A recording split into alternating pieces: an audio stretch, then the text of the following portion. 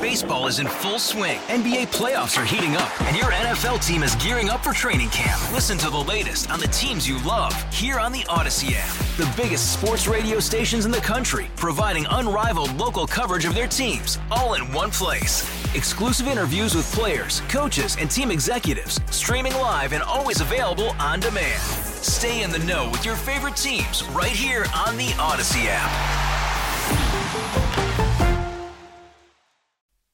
U.S. employers, Walmart, T-Mobile, Chevron, Starbucks, Delta Airlines, they all have been taking a look at a piece of software, a startup artificial intelligence company that monitors employee messages. But they're not alone. A number of companies in Europe are also using this company.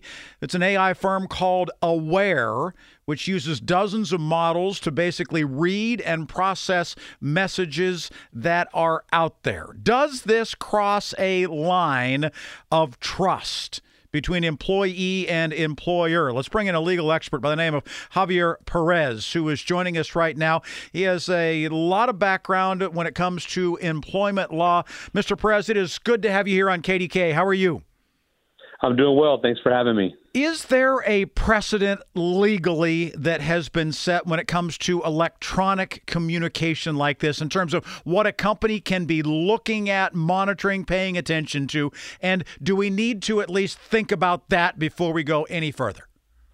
I think that is kind of the baseline, and the answer is our same concept of privacy, right? So if it's a company device, a company email, company text messaging, Slack, or something that's publicly available, like people's public Facebook pages, for example, there is not an expectation of privacy.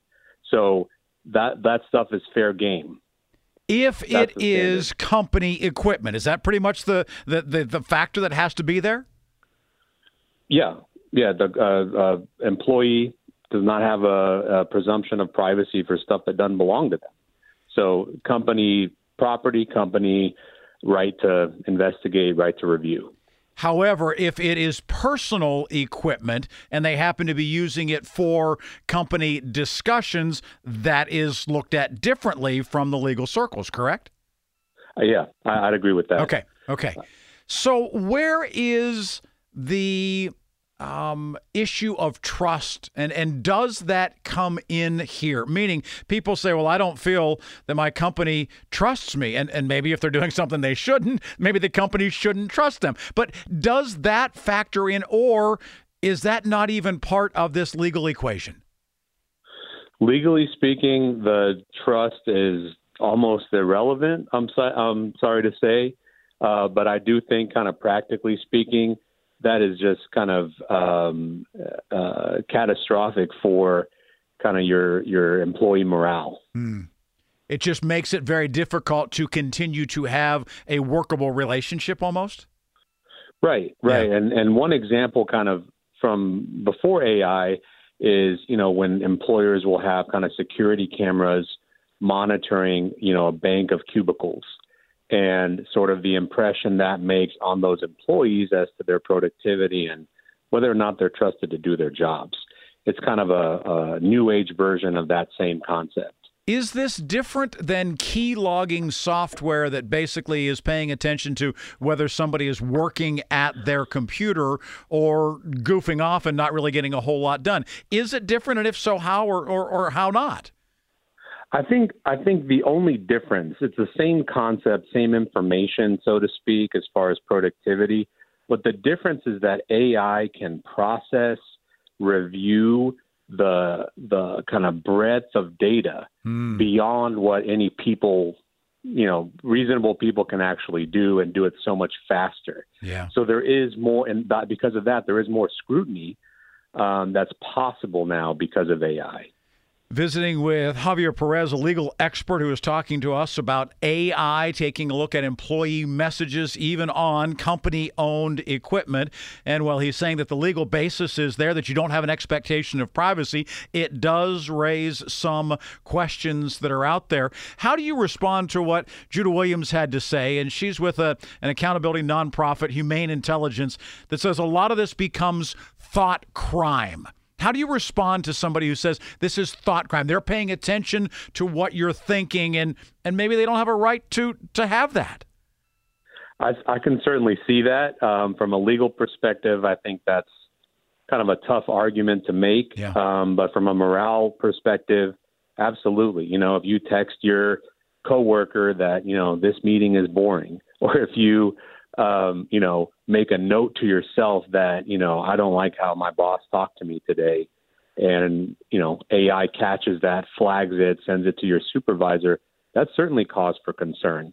But I think the natural response is to, not put things in writing you don't want people to see.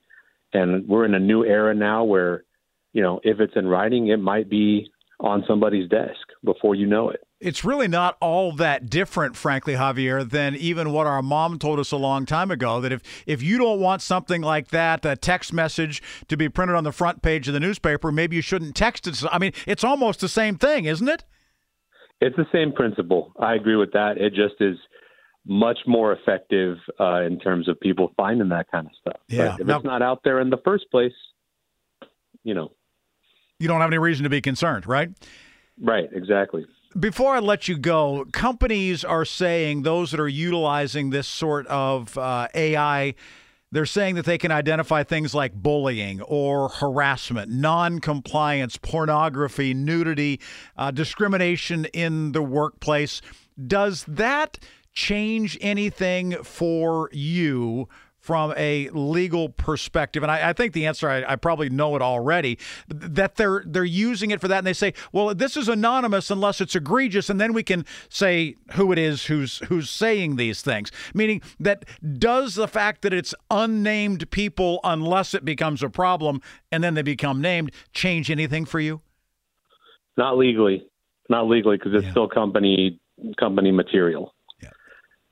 So doesn't change the fact that expectation of privacy still is on employer-owned equipment, right? Exactly. Got it. Exactly. That's their stuff. Thank you so much for shedding a light on this and helping us to understand where things are coming from a legal perspective. And we're going to keep you on speed dial if we run into more legal questions like this in the future as it relates to employment law. Thank you, Javier. Thank you very much for having me. Yep, we appreciate it. Javier Perez, again, legal expert who is joining us, as his background on employment law as it relates to AI and them looking at messages from employees. Baseball is in full swing. NBA playoffs are heating up, and your NFL team is gearing up for training camp. Listen to the latest on the teams you love here on the Odyssey app. The biggest sports radio stations in the country, providing unrivaled local coverage of their teams, all in one place. Exclusive interviews with players, coaches, and team executives, streaming live and always available on demand. Stay in the know with your favorite teams right here on the Odyssey app.